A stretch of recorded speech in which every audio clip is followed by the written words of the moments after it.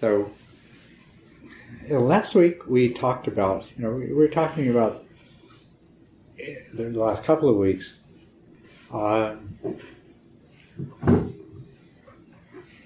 preparing yourself, becoming oriented to seriously undertaking the practice of not just meditation, but also a dharma. The dharma that I teach you about is the Buddha dharma, but most of the things I've been talking to you about would apply to any dharma that you were to undertake. And dharma, by the way, has a variety of meanings, but when we're using it in this sense, it means truth. So any wisdom teaching is a dharma. And the Buddha dharma, Buddha means one who is awake, or the awakened one. So Buddha dharma is the truth of an awakened one. So. And last week we talked about intentions. We talked about attitude, and how these things, how the right intentions can strongly support your practice, how the right attitude makes it possible for your practice to go much more smoothly. And the two are connected in that ultimately all there are is intentions. Everything else flows out of intentions. And when you have the right intentions, everything that you want follows from those, and success in your practice follows. Trying to recall what else we talked about. The part of the right attitude is getting rid of the notion that somehow there is a you, or self, an I, that's in charge of your mind. And therefore, working, like we talked earlier, working gently with your own mind rather than trying to bludgeon it into submission or beat yourself up because it won't do what you want, and all of these other kinds of things. I was just wondering if anybody has any questions, anything left over from last week's discussion that they would like us to address further.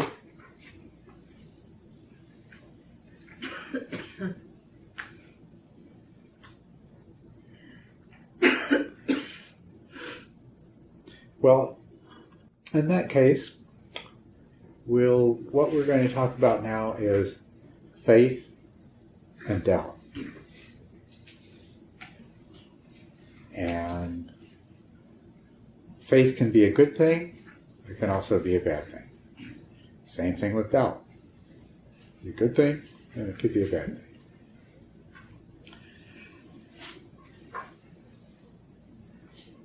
When I think of faith in terms of a good thing that supports you in your practice, I'm thinking more in terms of confidence.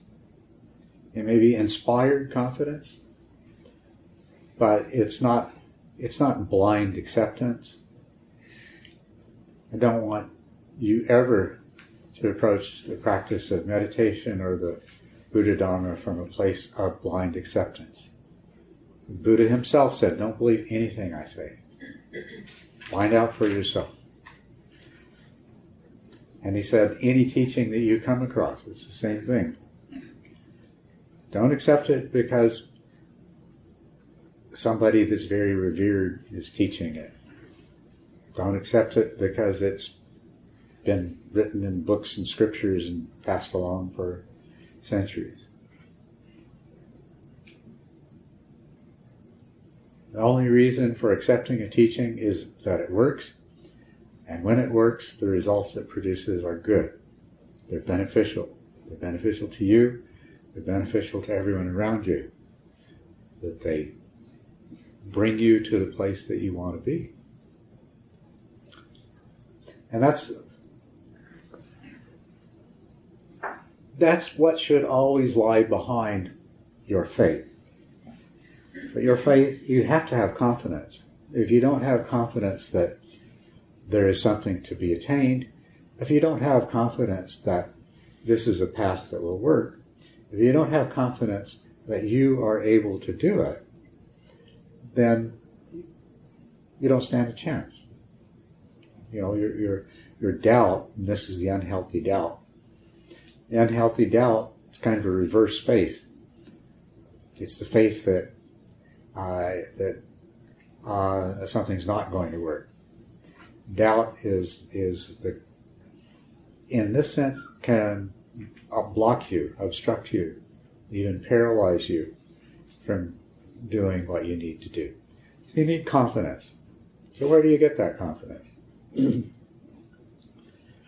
Well, there's a number of sources. In terms of meditation, your confidence that there's something of value in meditation should come, at least in part, from the fact that you see people who meditate and you see that something good is definitely coming from it for them. It's made a difference for them.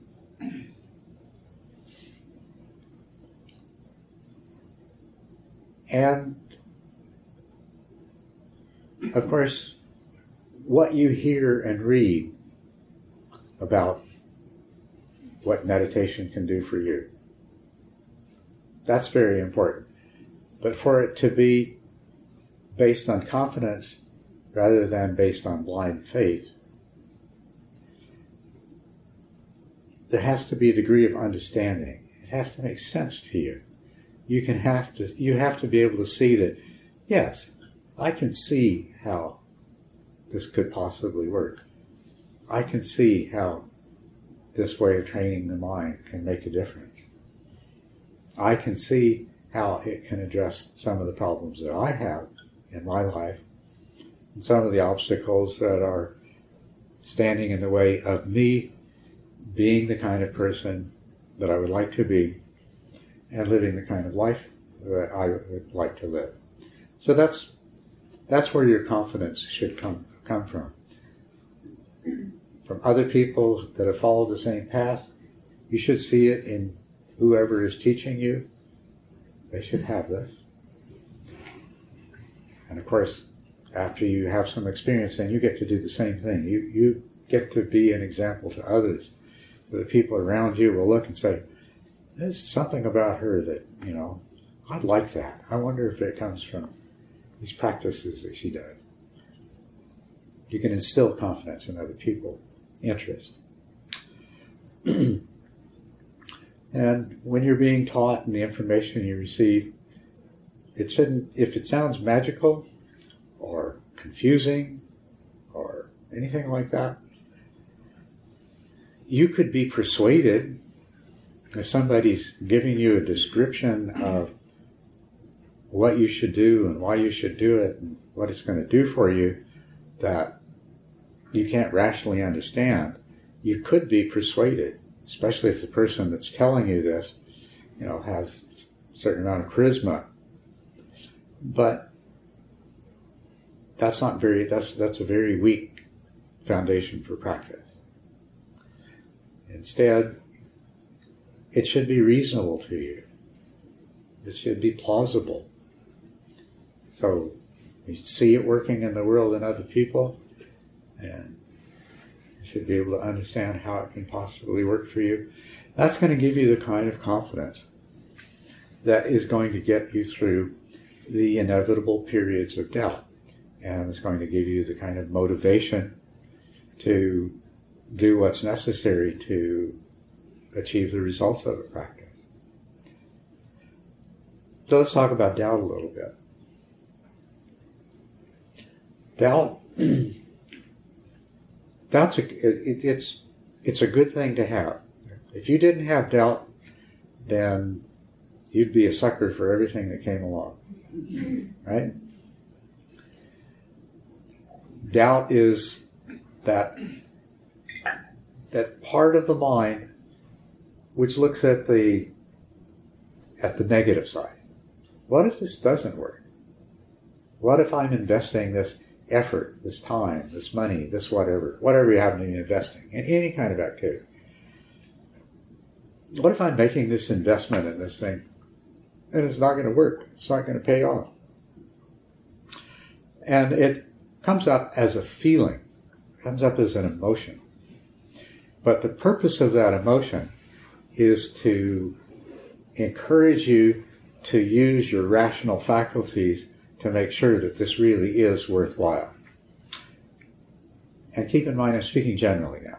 I'm not speaking about meditation practice or Buddha Dharma or anything like that. Everything in your life, you experience doubts at certain times.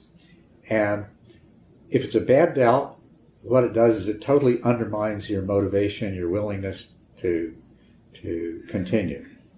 If it's a good doubt, what it does is it makes you look carefully at what you're doing and why you're doing it and whether it makes sense and whether the benefits are worth the cost to you and so on and so forth. So doubt is really a healthy mechanism in the mind.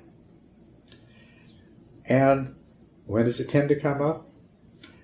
It tends to come up at those times when what you have to put into a process is a lot. The more you have to put into a process, the more likely doubt's going to kick in and say, hey, you better have a look at this and make sure it's really worthwhile. Likewise, in those times when you don't seem to be getting that much back, you don't seem to be making progress, and anything you ever do in life has its plateaus, right? So when you hit those plateaus, doubt comes in and says, you better have a closer look at this and make sure you're on the right track, make sure you're doing the right thing. So to have that kind of doubt come up is inevitable. It's built into you, and it's a very healthy and natural thing. The way to deal with it, the way you're meant to deal with it, it's an emotional part of the mind calling for the rational, intellectual part of your mind to take a closer look. And so that's the healthy way of dealing with it. The emotion comes up, you don't let the emotion take you over. Instead, you put your mind to work doing what needs to be done.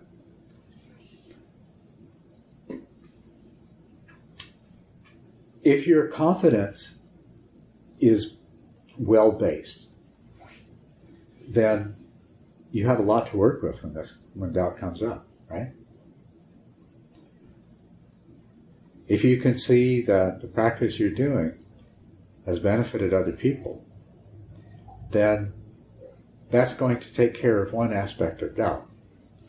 You're not going to doubt that results are possible. You're not going to doubt that the method, at least the method that person used, has some validity.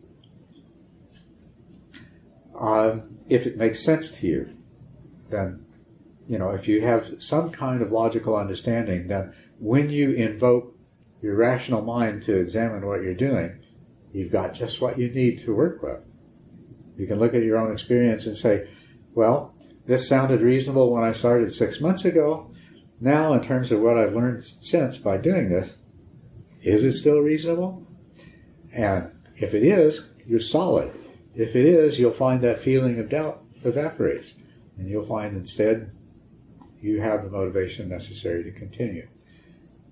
So the right kind of faith works together with the right kind of doubt to keep you on track. When you have doubts, it can take several different forms. You can doubt that the goal is possible. You can doubt that the means you're employing will actually get you to that goal. You can doubt that the person that is offering you the means, teaching you the means, can do so effectively. And you can doubt your own ability, too. And this is very common. As a matter of fact, probably this kind of doubt arises most often with most people. That maybe the goal is possible. Maybe the method works. Maybe the person that's teaching it knows what they're talking about. maybe there's something wrong with me. Have you ever had that thought?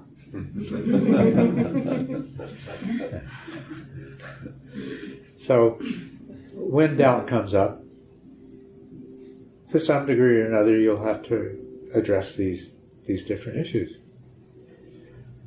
The ultimate antidote to doubt, to every kind of doubt, is success. Right? And success is cumulative over time. You want to keep in mind your successes, but as you go along, you have to realize that, it's easy to forget how you used to be. It's easy to forget how your practice was in the beginning. It's easy to get used to where you are now, and especially if you've reached kind of a plateau where it's a little harder to see the progress because the progress happened a few weeks ago, and it doesn't seem to be happening today, and it didn't seem to be happening yesterday. It's really easy to slip into feeling like, well, this just isn't working. Nothing's happening. But the resolution to doubt is to be able to recognize and appreciate, to look back and to see how you've changed, how your practice has improved, how your life is moving in a better direction, and things like that. And even if it has, you need to be able to see it and understand it. You can't just take it for granted, because sometimes the doubt itself will blind you to the successes that you've had. I mean, that is a quality of doubt. It tends to diminish the value of your successes, right? Make you see them in a lesser light. Of course, that's all part of how it makes you look more deeply into things. So you have to be capable of seeing your successes, and you have to learn to do that. But to the degree that you can, and to the degree that you have had success, that is the most powerful antidote to doubt of all. And, I mean, that's the proof. So,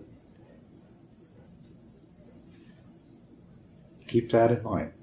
Whenever doubt comes up, have a careful look. Keep track as you go along. Even when doubt is not there, notice your successes. Let them boost your motivation and your confidence.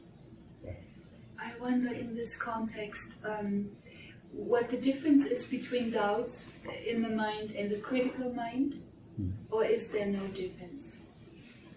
Between doubt in the mind? Doubt and the critical mind, the critical mind, being critical? Yeah. Well, a critical mind, I mean, what we want to be capable of is critical thinking, right? We want to be able to look with clarity, objectivity, and evaluate, right? But there's another kind of critical mind. I mean, basically, your critical mind is just that rational faculty in operation. But that rational faculty can be overcome by certain kinds of emotions. In which case, instead of rationally evaluating, the critical mind becomes a fault-finding mind. And those two are very, very different things. But they're not different in terms of the rational faculty involved. They're different in terms of the motivation. If you're critical of somebody else, you know where that comes from. Either comes from aversion or wanting to make yourself look and feel better, right? And when you're critical of yourself, it's got similar unwholesome roots to it. So you have to be able to recognize when when you say critical mind, whether this is a mind that is being compelled to find fault, to find failure, to find the negative side of everything, or to look in a balanced way and see both the good and the bad and weigh them against each other. Try to understand what the real situation is. Thank you. Yes. I have a question about the antidote to doubt. What if it's a situation where it's a relationship and you have doubts about it? Not necessarily, and it could be a student-teacher relationship. And you have serious doubts. And to apply an antidote of success to that could take you right back into this unhealthy relationship. So it's kind of a healthy doubt that you're having about it. Yeah. I don't know how success can be an antidote to that doubt. Yeah, that's a good question. And it actually applies to what we were going to talk about next, which is picking teachers and picking teaching. But, yeah, in our relationships, a healthy doubt can arise. But there's all kinds of emotions that can come in and subvert that, the clarity and objectivity of your examination. Just as a general rule, the more emotion is involved, the more likely your rational faculties are going to be subverted in one way or another. In relationship, we get in relationships and we develop attachments, we develop needs. The other person fills needs of ours. Sometimes we're aware of the needs they fill, sometimes they're not. Thoughts about ending a relationship triggers fears. I mean, the kind of, maybe this is the best relationship I could get into, so it's not perfect. I better hold on to it anyway, Otherwise I'll live my life lonely and miserable.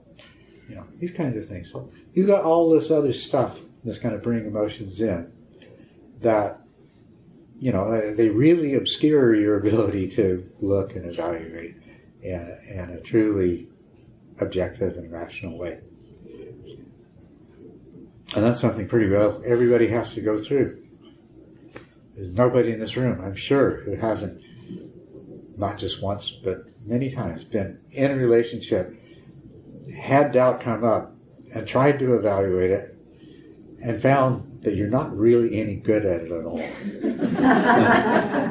And as a matter of fact, that part of your mind that doesn't like things about the relationship can gear you to see everything that's wrong with the relationship and everything that's wrong with the other person and everything that's not working in the morning.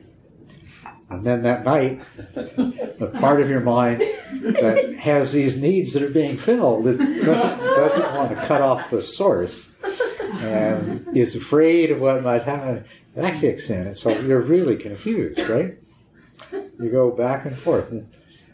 And no matter what you're experiencing, it's pretty much not clear. So that's a hard thing to do.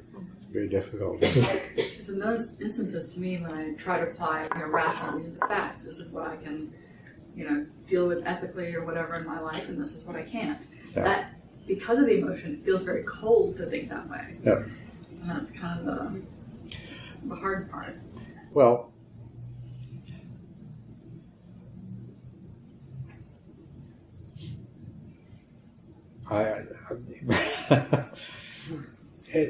it may seem cold, but I think it really isn't.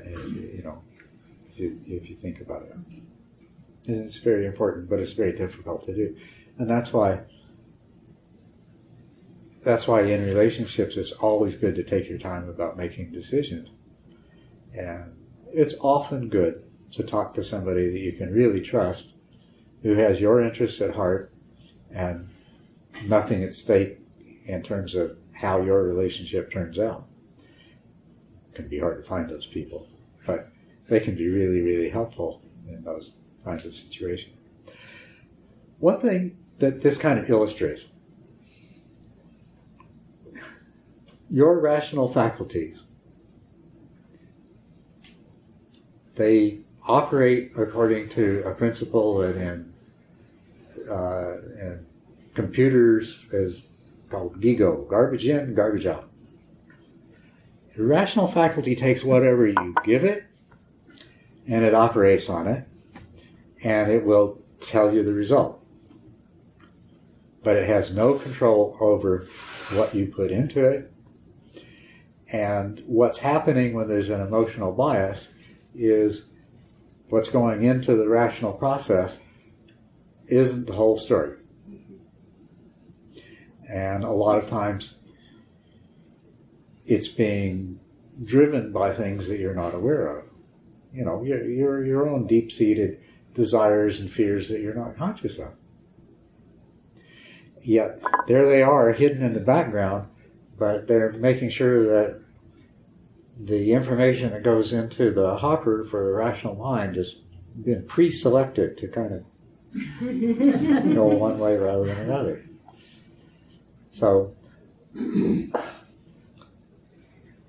thinking about things it's a great tool, but you know, it's not, there's nothing magic about it, and as I say, remember, garbage in, garbage out.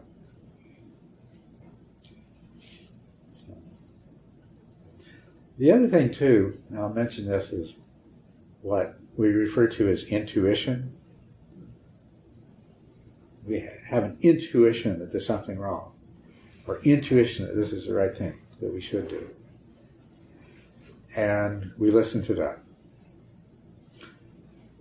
But you need to be warned that these intuitions are coming from exactly the same place as the biases that go into the rational process. So you say, okay, I'm not going to try to think my way to the answer, I'm going to trust my intuitions. What you're doing is you're inviting those unconscious drives to manipulate you. Sometimes it can be good because, you know, if this is the mind, the part that you're conscious of is just this little piece up at the top, and the part that rationally analyzes information is just another little chunk over here. And all the real action's taking place in the invisible part that you can't see. And that's why sometimes if you trust intuition, you just let that huge invisible part that is really most of your mind do its job and work things out. It will come up with the answer that's right for you. It's just that you can't rely on that 100%. So you have to be really careful. Yes? You may be heading towards this because you talked about finding teachers, etc. This is an impossible question. I know every so often things come together so that I think, I think I should seriously pursue the Buddhist path, so to speak. And then I think about whether this is correct or not, but I think about what a big change I'd have to make in my life. And I'm talking about, time to meditate, time to study, time to relate to a teacher, a lot of things. And that's really my question is, can you address that somewhat? Sure, I'd love to address that. Like, how would one's life change just as far as time, usage of time? Yeah. There's degrees of commitment that you can have to this Dharma. You can be a dabbler. You like to read a few books about it. Every now and then you maybe go to a meditation retreat or go sit with a group or something like that. But you're basically just a dabbler. Or you could become a hobbyist where, you really like it. You like it so well that you read lots of books about it, and you listen to recorded talks, and you try to have a regular meditation practice. So you're kind of a hobby Buddhist. And then you can get, and that's, you pretty well have to start out as a dabbler before you can become a hobby Buddhist. And then if you're a hobby Buddhist, at some point, you might come to that place where you realize, this is all I really care about. This is what I really want to do. That everything else in my life is going to have to become a part of this. That's a really good place to be. Then you're a dedicated practitioner. It's really clear that, this is not one of the 3 or 4 important things in my life, but this is the one that really coordinates and organizes the other 3 or 4 things. This is the core of my life. But don't expect that you're going to automatically jump to that place. You're going to work your way up to it. Yeah, but I mean, if one were at that place, then your life would change quite a bit. It would. Yeah. I'll tell you how your life would change. The way you want to spend your time is studying and reflecting and practicing.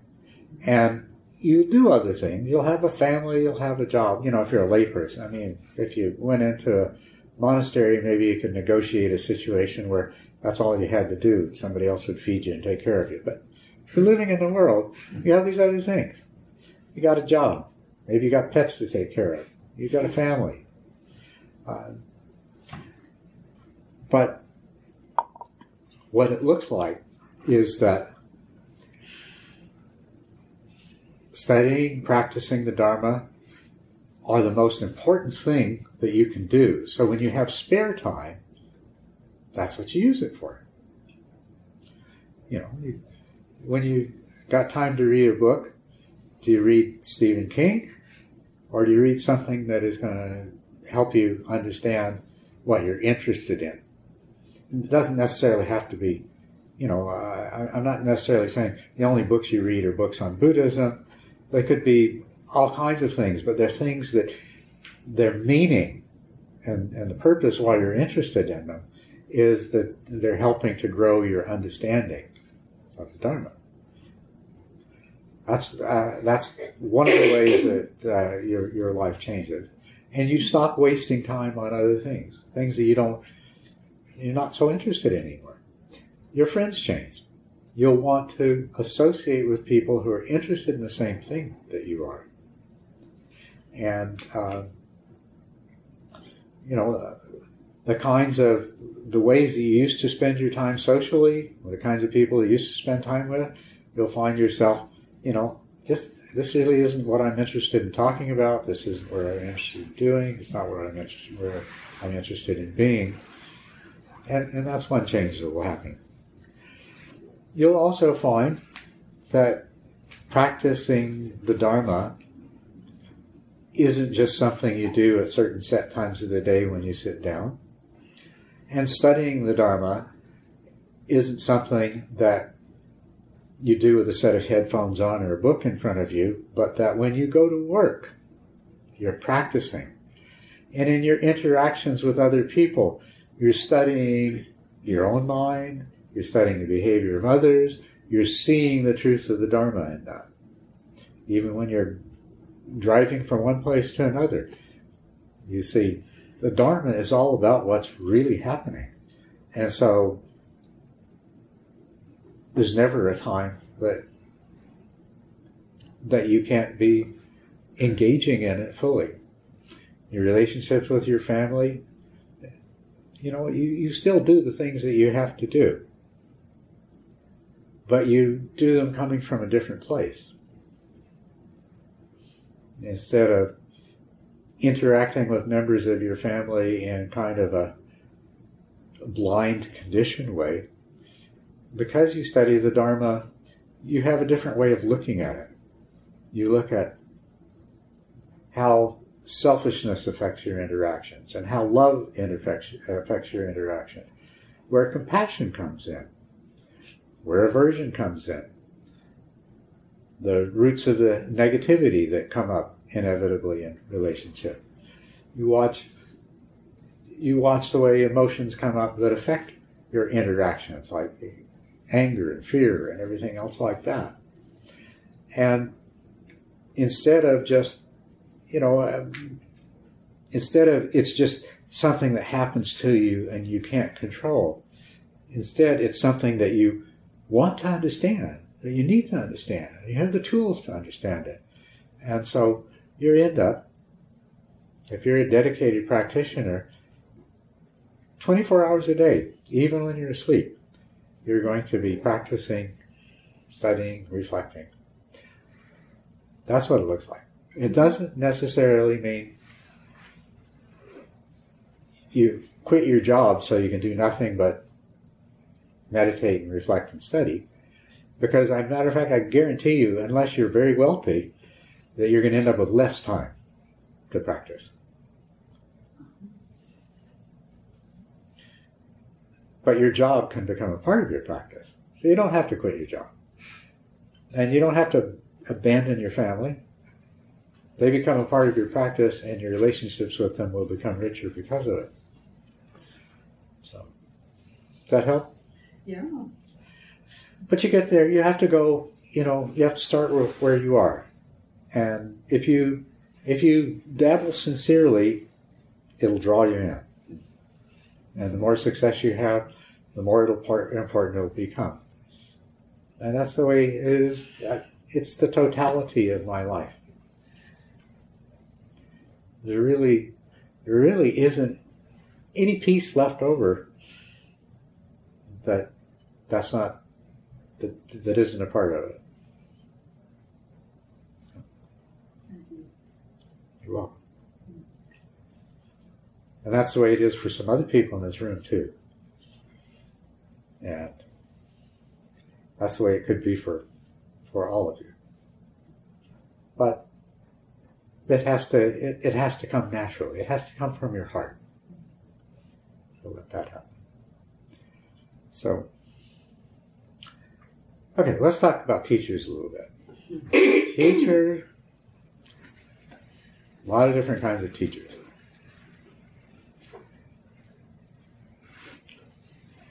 I'll tell you how I think of being a teacher. It's a kind of service. It's a service profession. The job of the teacher is to serve the needs of the student.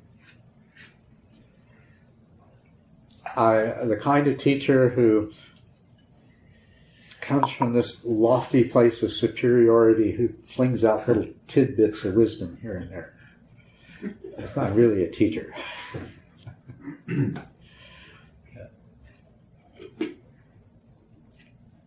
And no matter how wise or good a person is, they can only be your teacher if you can learn from them. They have to be able to teach you something, and you have to be able to learn something from them. So it's not about a category of beings that are teachers, and you just find one and glom onto him or her. A teacher is somebody that you sync with in the way that when they talk, when they teach, that it feeds you, you understand, you learn, and you grow. And there's absolutely nothing wrong with going to somebody that everybody says is the greatest teacher in the world, and you say, yeah, I can see this, great teacher, but, it just doesn't work for me. That's all right. Go find somebody that does work for you. Far, far better, When anybody, I assume that everybody that keeps coming back here finds that we sync pretty good, that what I say works for you, that I can, when you ask questions, I can tune in on what your needs are and fill them. And of course, along the way, there's been people who come and then they go somewhere else because I don't work for them. And that's quite all right. I don't mind. And you, is the same thing. Find a teacher that works for you. I suppose if I'm the only teacher around, please do keep coming until you find somebody that works better for you. Because even a teacher that's not totally in sync with you is better than no teacher at all. But as soon as you come across somebody that speaks your language, that can go to your heart, go with them. So a teacher-student relationship, it's really, the attitude from both sides is really important. A student, there's a saying that to truly learn, a student has to be open and receptive, willing to take it in. A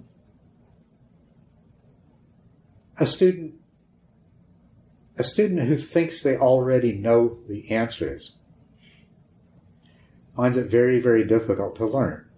Because when they go to the teacher and they listen to what the teacher has to say, the whole time their mind's trying to twist what the teacher's saying around to fit what they already think is the way things are. Right? That's referred to as a student who's like a pot that's already full. Try to pour more in and just spills out. It's already full. And you have to be open and receptive. You have to be willing to take it in, try it out, test it for yourself, work with it. If you're not, if you listen to what the teacher says and you immediately decide in that instant, nah, I don't agree with that, then you're like a pot that's closed, the lid's on. No matter how much you pour over the top, it just spills off the lid and the pot stays empty. The other thing, too, if you're open and if you're willing to take the information in, you have to work with it. You have to make it yours. If you don't, you're like a leaky pot. Whatever goes in is just going to leak out the cracks in the pot, like a cracked pot. Cracked pot.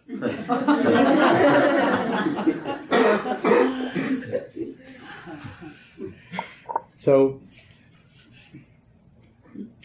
the student isn't, there's certain qualities that you need to cultivate in yourself as a student. So you find a teacher that you resonate with, and then you open yourself up, and then you're willing to try it out and work with it.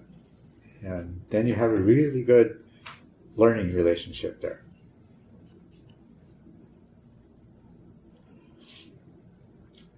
And your teacher should be, no matter whether they're teaching algebra or English literature or anything else, there should be some caring and some passion. If somebody's teaching literature,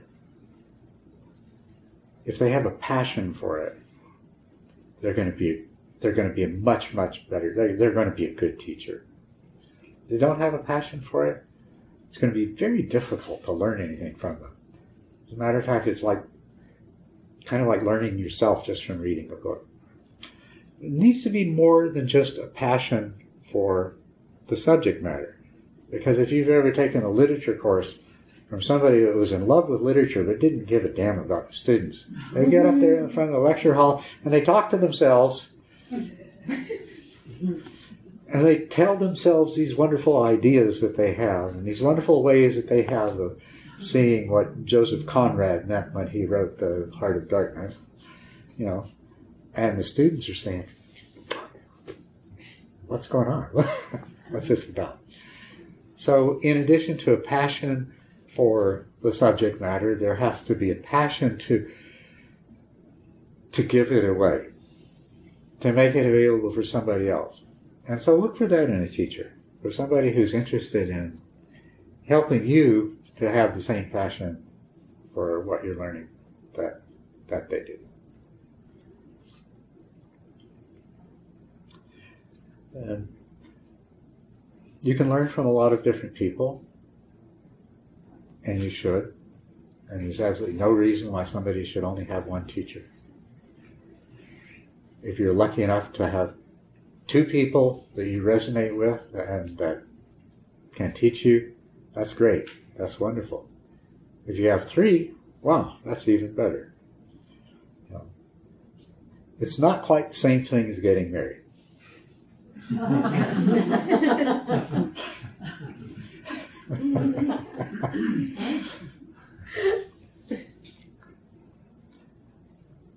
There needs to be a lot of respect in the relationship.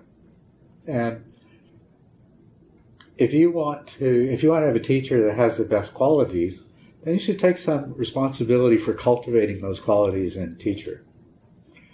Which you do. You want a teacher who is passionate about teaching, then you try to be passionate about learning. And they'll be more passionate about teaching. So you look at all the different qualities of a teacher that I've talked about. As a student, you can help to draw those out from the person that's teaching you. Even if you have a teacher you don't resonate quite that well with. If you're willing to be active in the relationship and not just the passive recipient, here I am, pour some information in, thank you. But engage. You bring out the best qualities in the teacher, and you'll have a better teacher, and you'll learn more from them.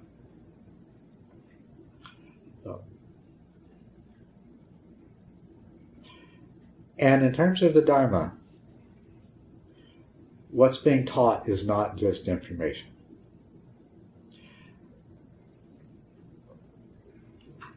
Information is present in books, and of course, it's easier to understand if somebody else explains the book to you. You could learn chemistry on your own, go get introductory chemistry text and read through it and learn chemistry on your own. But as you know, it's far, far easier if you sign up for a course and you go to class 3 times a week, right? Somebody explains it to you. Somebody leads you through the text and things like that. But with the Dharma, that's not good enough. Because the truths that you're trying to understand, and even the methods and techniques you're trying to learn, don't lend themselves well to simple descriptions. Or they don't lend themselves well to verbal descriptions that can be so clearly understood. So, a teacher who does nothing more than guide you through the texts that he's read, you may learn more from them than you would reading the texts on your own. Then again, you may learn less. Because, as I say, this kind of information doesn't lend itself to really clear, simple verbal expression. And if he reads the text and he misunderstands it and then explains it to you, ooh. And that happens. So when we talk about meditation and we're talking about the Buddhist Dharma, there is this whole other dimension. Your teacher should be a successful meditator to teach meditation. In the Theravadan tradition, they say that of the 4 stages of enlightenment, a person should not teach meditation until they have achieved the 2nd stage of enlightenment. Because, of course, that means they've really learned it. They really know how to do it. They're not just repeating the instructions that they got from somebody else or read from a book or something like that. And it also means they haven't misunderstood the instructions because instructions have worked for them. Now, that's a pretty high standard to set. And if we restricted ourselves and the only people teaching meditation were people at that level, that would be a terrible thing. But I understand the reason that kind of standard exists in the Theravadan tradition. But your teacher should have successfully mastered what they're trying to teach you. And in terms of the 10 stages of meditation, there are quite a few people around now who have successfully mastered 6 and 7 stages. And they're great to teach people the stages, 1 through 6 or 7, wherever they're at. They're not well equipped, no matter how much they've studied, they're not really well equipped to teach people stages 7, 8, 9, and 10. But they can teach you what they've learned. So that's one of the things you want in terms of meditation, is your teacher should be a successful meditator. Same thing with the Dharma. Somebody that's going to teach you about the deeper truths of reality should be somebody who knows what they're talking about, has had that kind of experience. So we're setting a higher bar for ourselves. But we don't have to set it too high. We just have to remember that if you set yourself in the position of learning from somebody who hasn't really mastered what they're teaching, they can hinder your progress as much as they can help you. So it puts a lot of responsibility on the student in terms of choosing the teacher. But it should be a relationship of mutual respect, mutual engagement. If you want the teacher to bring the best out in you and teach you as much as they can, then you have to bring out the best in the teacher and learn as much as you can.